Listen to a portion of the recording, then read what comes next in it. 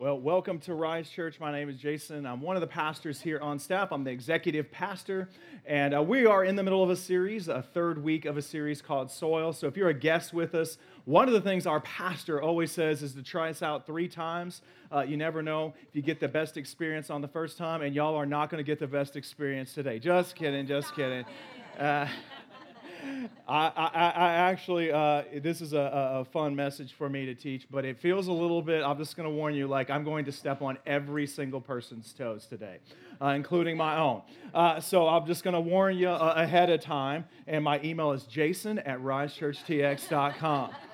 But we're so glad you're here. If you're a guest with us for the first time, those joining us online, we are, as I said, in the third part of the series, and Pastor Aaron has been unpacking in this series called Soil, the parable of the 4 soils, or the parable of the sower, depending on what version of the scripture we may call it a different thing. But he explained why, and so I encourage you to go back and listen to the first 2 messages. He explained why Jesus taught in parables, and a little bit about the meaning of this parable. And so we're on 4 types of soil here, and next week he's actually going to be back ending out the series on good soil. And our prayer for each one of you is to be good soil. But Jesus, gives us an example of 3 types of soil that are not so good. In the first week, Pastor Aaron talked about hardened soil, soil that has been trampled upon, and trampled upon soil doesn't allow the seed to take root or to take growth. It has no growth at all. It withers, it dies,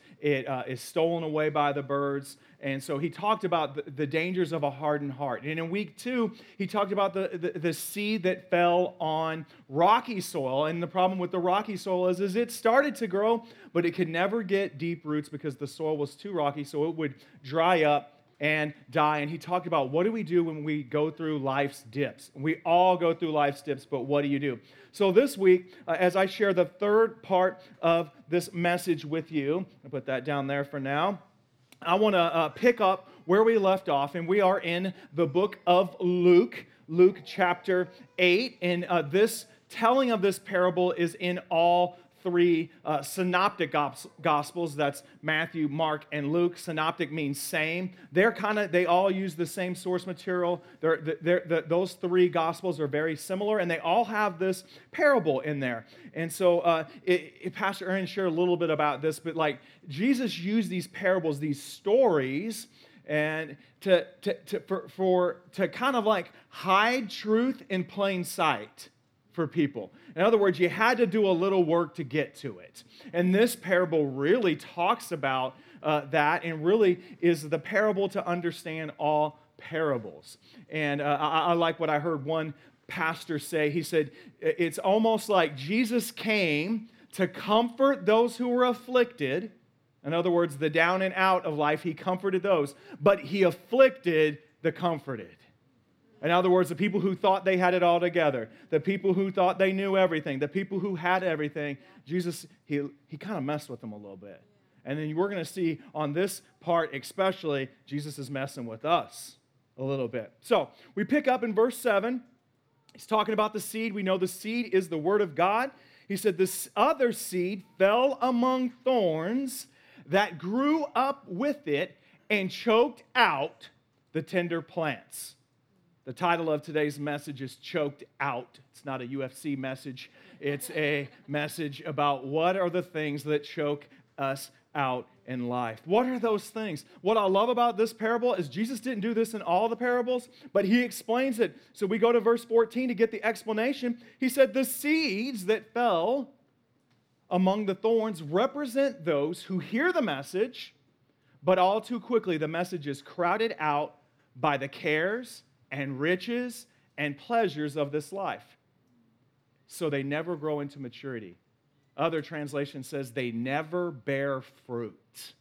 They grow, but they don't bear fruit. They grow, there's some growth, but there's no fruit coming from that. It sounds a little bit like my yard. My yard isn't so much thorns, but it has some weeds in it right now. I would like to have some excuses like, hey, the person who owned the house before me didn't really take care of the yard, but the person who owns the house right now with me doesn't take care of the yard either. That's me. That's not, it's like, I'm not like the yard guy, and you got all these trees in the yard, and it's hard, here with the heat to water it, and I don't like how expensive my water bill is already. With all these girls in my house, it's already expensive enough yet, along with trying to water that grass right now, and it's just all weeds. And it gets those like little things in the yard, like those little burrs, those sticky burr things. Y'all know what I'm talking about here. Like I've never lived anywhere that had that. I'll be out in the yard and I'll come inside and one will get on your shoelace. And then it gets off your shoelace. And then you take off your shoes and your sock, and you're just like walking around like normal, and you find it with your feet. And it's more painful than stepping on a Lego. Legos at least let go. Those things never let go. And they just get in there, and you can't get it off, and you're trying to shake it off. That's a little bit like what he's saying here, is that these things choke out our productivity. They choke out our fruitfulness for God. They choke out our purpose. The first type, it never grew, the hardened soil. The second type, it grew a little bit, and then it withered up. But this third type, it actually grows. The problem isn't the soil. The problem is all the other things we've put into the soil. And remember, the soil is our heart. The seed is the word. The soil is our heart. The first person has a hardened heart. The second one has a shallow heart, rocky heart. The third has a good heart, but they put other things in their heart. He says it's choked out by cares, the worries, the focuses of life. He says it's choked out by the riches, the material things. He says it's choked out by the pleasures, the experiences of our life that aren't necessarily bad, but we allow them to grow to the place where they choke out the fruitfulness, the thing that God wants to plant, the purpose of our life. He says there's some growth, but there's no fruit. There's some growth, but there's no fruit. And so I want to talk to you today about 4 thorny attitudes that choke out God's purpose, fruitfulness, and plan for our life. That choke out our spiritual growth. And I've come up with a statement that I hear people say, mostly me, those people, say these things, and these are the things that choke out in my life what God has for me. The first one is this: I want what they have. I want what they have. The Bible calls this coveting. Coveting. The word covet means to want what someone else has. And it used to be like you had to work to figure out what someone else had. I mean, you at least had to put your head over the fence to look, to peek in their garage. It's like, what kind of cars they got in there? They got a boat out. Now, you don't have to do any work at all because they'll put everything on Instagram, Facebook, Snapchat, whatever, TikTok it. Everything is out there. And I don't know if y'all know this or not, but everything on the internet is not what it seems. And I know everyone's like, of course I know that that's not really a Nigerian prince. But at the same time, we look at social media and we're like, yeah, that's real. But the Nigerian prince isn't real. Neither are real. I love what I heard someone say. Don't compare your backstage to someone else's highlight reel. You see people take a picture, and it's like, I got my Bible just right. I got my coffee with the right brand there. I got my little healthy thing there. And I got to get the right lighting. Got to put it, I got to put a good filter on that. And I got to post it just right. But what do you not see outside of the picture? That's all staged. And of course we know the internet is not real. It's fake. It's fake. And I remember, man, we had this lady at my last church. Bless her heart. Y'all know what that means. Bless her heart. She had gone through a lot of pain in life, and she just had a rough life. And her husband had passed away years ago. And so what she does, what any lonely person does, go on the internet. And she starts talking in chat rooms to people. And then she meets this guy. Notice what I'm doing. If you're just listening, I'm doing air quotes, guy. And he's like 40 years younger than her, handsome, veteran, business owner, stud, good looking, rich. Did I say that already? And we're like, I don't. And we try to talk to her like, hey, Miss Tina, like, I don't think that's real. Why can't you be happy for me? And then all of a sudden, this rich business owner, he has business in like Central Africa, so he needs her to go buy iPhones. Y'all see where this is going? He needs her to go buy iPhones and send them to her. And I'm like, no, this is not, no one does that. They have Best Buy. Like, you could order it from Apple, like directly. You don't need to do that. Stop. And then she's like selling her trailer, her truck. And finally, I had to convince her.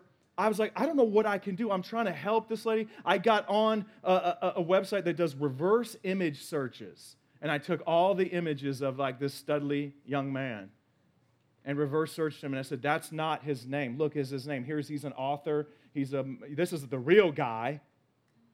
And but no, that's Frank. That's the guy I'm dating. No, it's not. It's not Frank. It's somebody else. But yet at the same time, what we need to realize is what we're seeing, what we covet after, what we want, what someone else has, it's not real. It's a scam. It's fake. It's staged. It wants something from you. It's not real. So in order for us to treat the weed of coveting in our life, we need to round up. Yeah, coveting in our lives.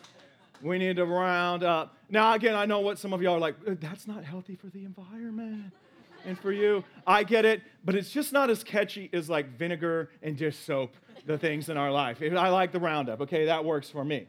And how do we do that? We need to round up those things in our life. We have to combat coveting with contentment.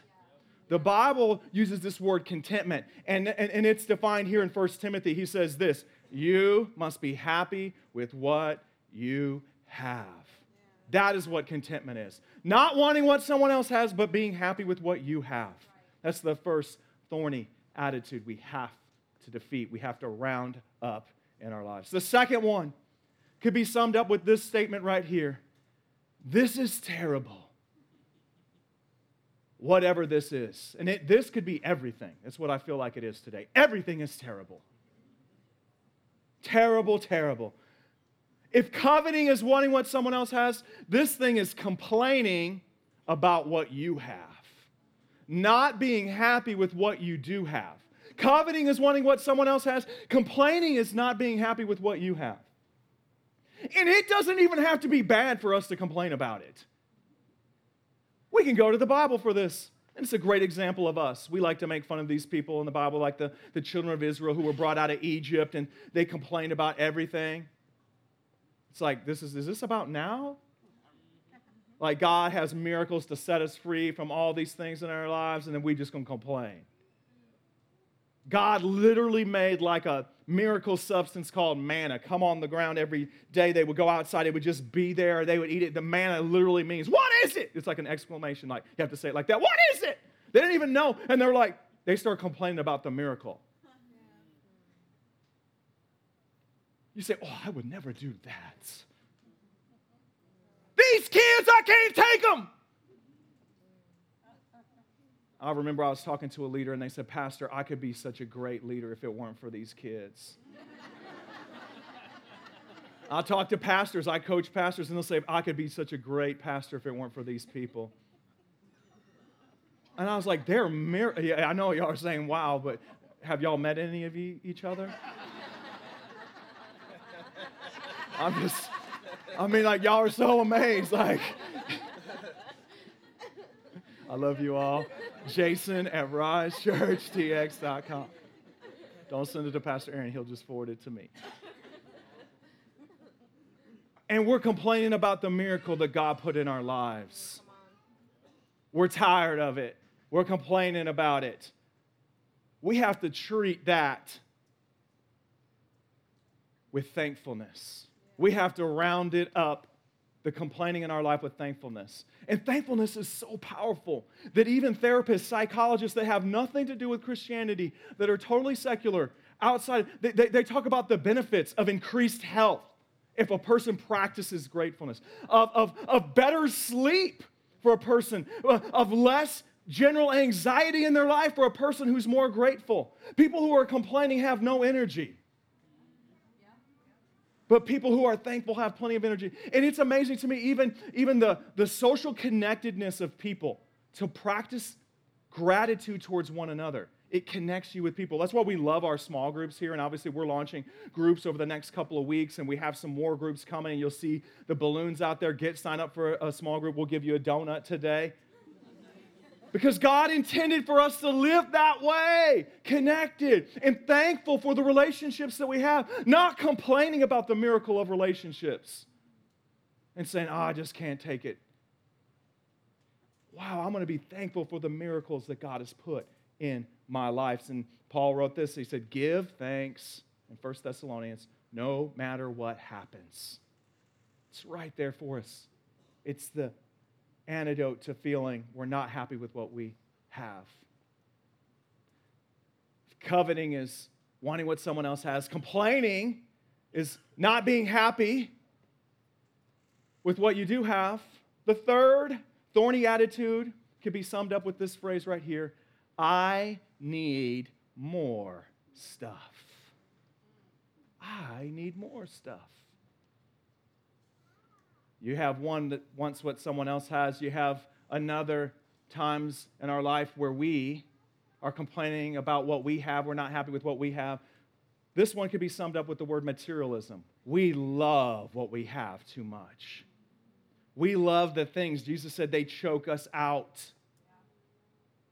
And Paul wrote these great verses to this pastor named Timothy. It's found in 1 Timothy 6, and I want to read this to you. What his instruction was for those of us who love what we have too much. He says, command those who are rich in this present age. Now, what most of us just did right there is like, oh, not talking to me. Stay with me.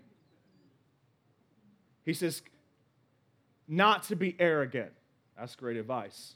Or to put their hope in wealth, which is so uncertain. But to put their hope in God. Man, that's so far I'm hearing great advice, right? Who richly provides us with everything for enjoyment. Man, this sounds really good. It's so far so good. We continue on. What else does he say here? He says, command them to do good. Man, we're all called to do good, right? To be rich in good deeds. Still great advice. And to be generous. One of our values as a church is to live open-handed, to be generous. It's not just about money. It's about the condition of our heart. And be willing to share. This sounds great so far. Great advice for all of us. So we continue on as he closes this little passage here. He says, in this way, the reason you want to do this is they will lay up treasure for themselves as a firm foundation for the coming age, so that they may take hold of the life that is truly life. As we're reading that, again, we can shut off our mind and say, like, I'm checked out because he's not talking to me. He's talking to greedy Wall Street, 1% people, the rich of this world, the haves. I remember about 10 years ago, we were watching a documentary. I think it was on Netflix. But my little girls were there. They were all little at that time. We're watching this documentary about kids going to school around the world, especially in third world countries. And one was like a brother and sister, and they're trying to get to school, and they're in Africa, and they're trying to get away from like a stampede of elephants. I mean, like, that doesn't happen here in San Antonio, usually. And then another was like a Peruvian brother and sister, and they had to ride a donkey over a mountain because the school was on the other side of the mountain. And then there was these little boys in India, dirt poor. I mean, the one was in a wheelchair. And this wheelchair was just like, it breaks down on their journey to get to school. They have to go get a bicycle wheel to put on there. It gets stuck in the mud, and they have to find a stranger to help lift them out of the mud to get to school. And then what really got my girls was the last story. It was in an Arab world. It didn't even tell us where it was. An Arab country where they don't educate girls as a rule. But these girls found a school hours and hours away that their parents would send them to for weeks at a time to go learn how to read. And like I'm trying to make my kids read, we trying to give them like Pizza Hut to read.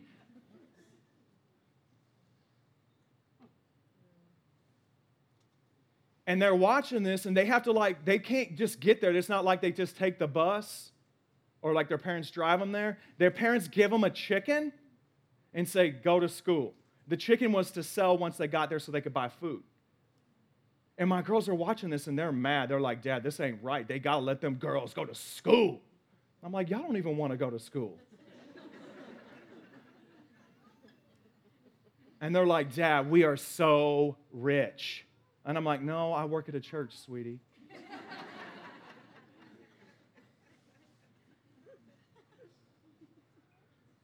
You know, our church's motto is, God, you keep them humble and we'll keep them poor.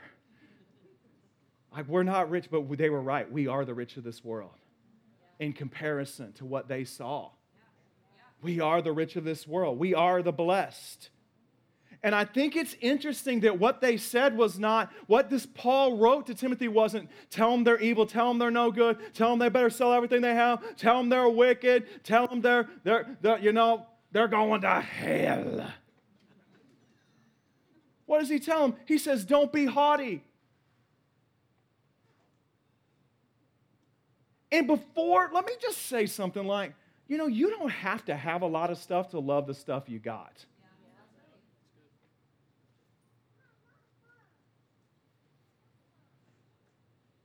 I was working with a lady when I was in Bible college. I was working at a factory to try to make my way through. And I was always trying to be a pastor before I was a pastor. I didn't need a title to reach people. And I was talking to this lady, and she was telling me about her family and how messed up her family was. And she's like, I hate my sister. And I'm like, well, why do you hate your sister? I'm trying to walk her through it. Well, let me tell you what she did. And these people were poor. They lived in the same neighborhood I did. They were poor. And she said, I hate my sister because when my grandma died, my sister got to grandma's house before I did, and she took my favorite pan of grandma's. And I know some people that y'all might want to laugh about that, like, oh, that stuff doesn't happen. Yeah, it does. I'm like, you're not going to talk to your sister over a pan. Was it platinum? Was it gold? Was it like the infinity skillet? Like, what was it? Like, was it valuable in some way? Was it jewel encrusted? No. It didn't even have a handle. You don't have to have a lot of stuff to love the stuff more than people.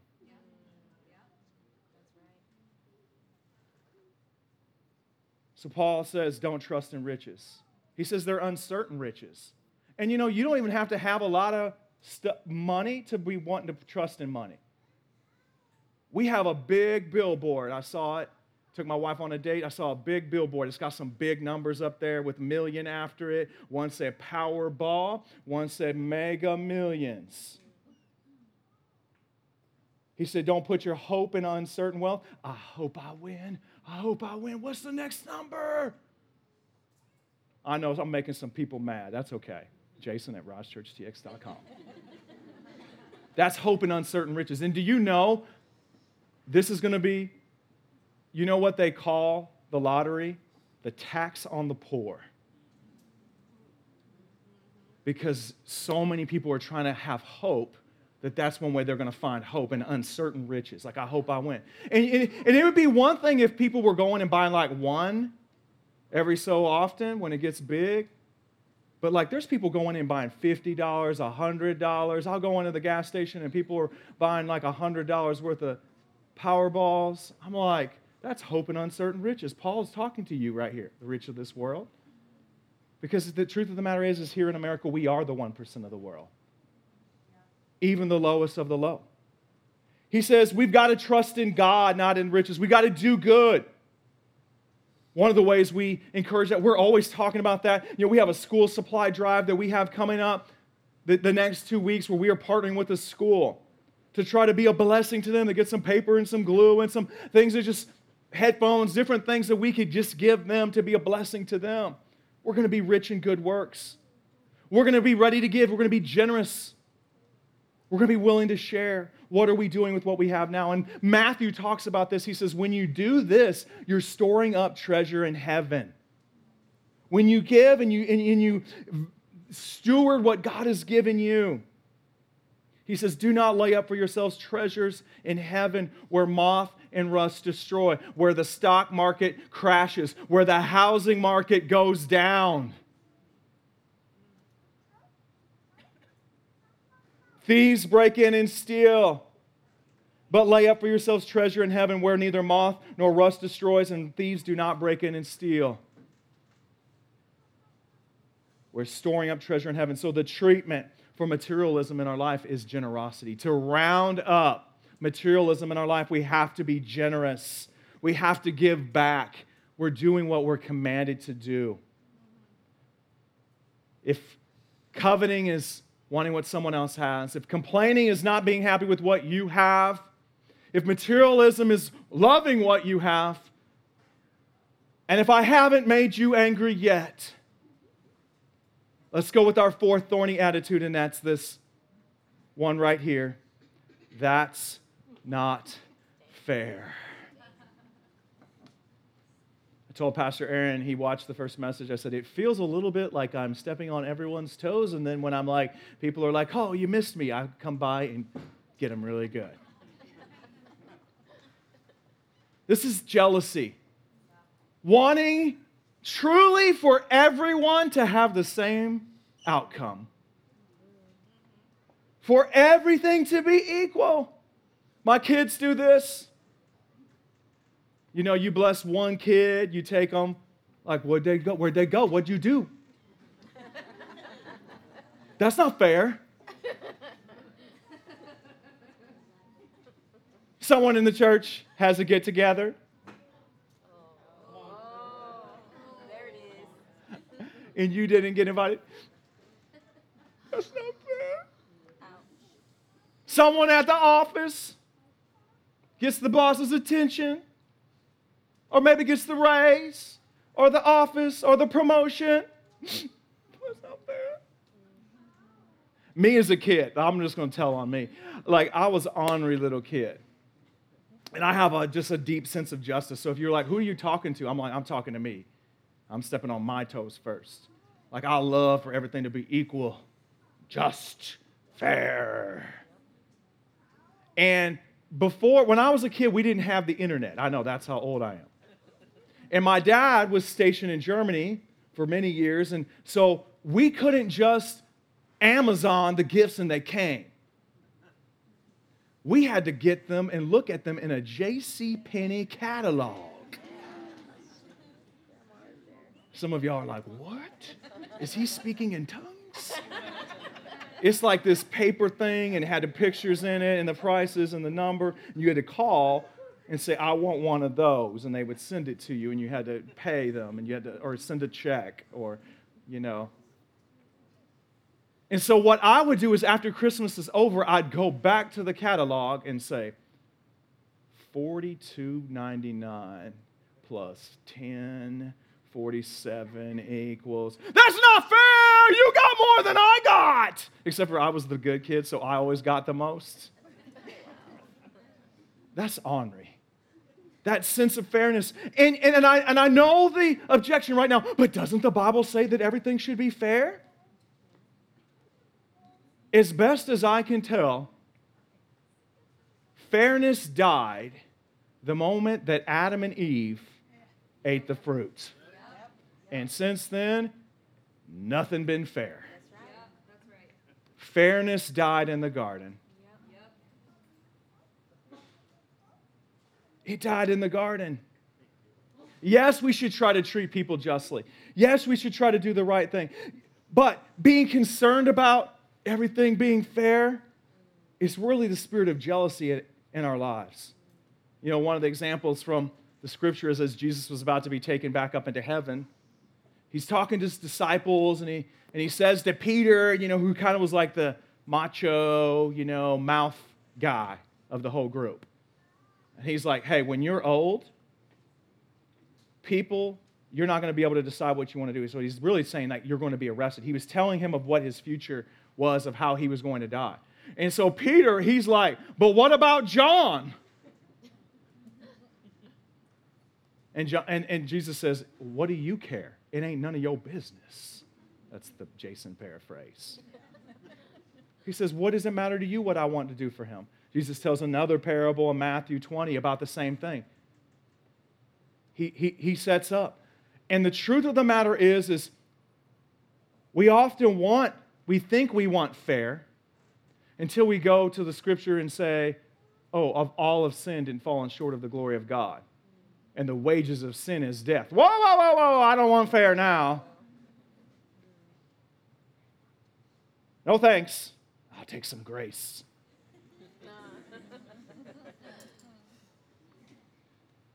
Grace is the treatment to round up jealousy in our life. But it's not just the grace to be saved, it's the grace to live life for other people gracefully. I remember as I was moving here to San Antonio,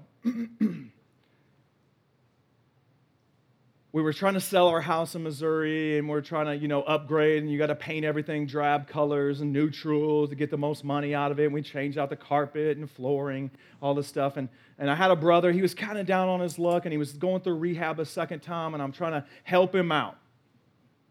And he did flooring. And I said, hey, do you know how to do baseboard? I'm trying to upgrade the baseboard in my house to get bigger, twice as big. And he's like, I think I can do that. He couldn't. He had never done it before. So he struggled through the first floor, and he kind of got it done. And I had agreed to pay him a certain amount of money if he finished it. So I called my friend Steve, and I'm like, Steve, I got to finish this. I got to sell my house. What am I going to do? I was like, I'm going to take the half of the money I was going to pay him, and I'm going to pay you to finish it. And he's like, no. I got you. Just buy me this saw that we need to do it, and we'll knock it out. And we literally knocked it out in 2 hours. So it was the last day I'm there, and before I'm going to come here to San Antonio to be and plant this, help Pastor Aaron. It's I got to go see my brother, and I got to give him the money. And I'm like, hey, Steve, are you sure you don't want your money? He didn't do the whole job. I'm not going to. He's like, no, I know your brother's story. You've told me his story. Give him the whole thing. Give him the grace. So I meet my brother in a Walmart parking lot, and I give him the whole wad of the whole thing of cash.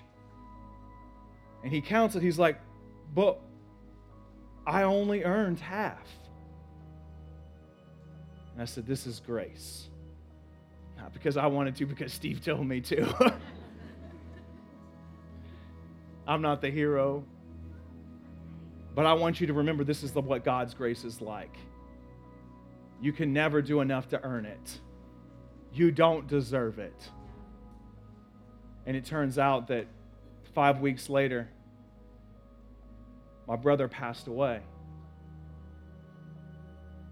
And we were trying to figure out who in the family last talked to Tyler. And it turns out the last interaction that he had from our family was grace. And we weren't always grace-filled. He did a lot of things wrong.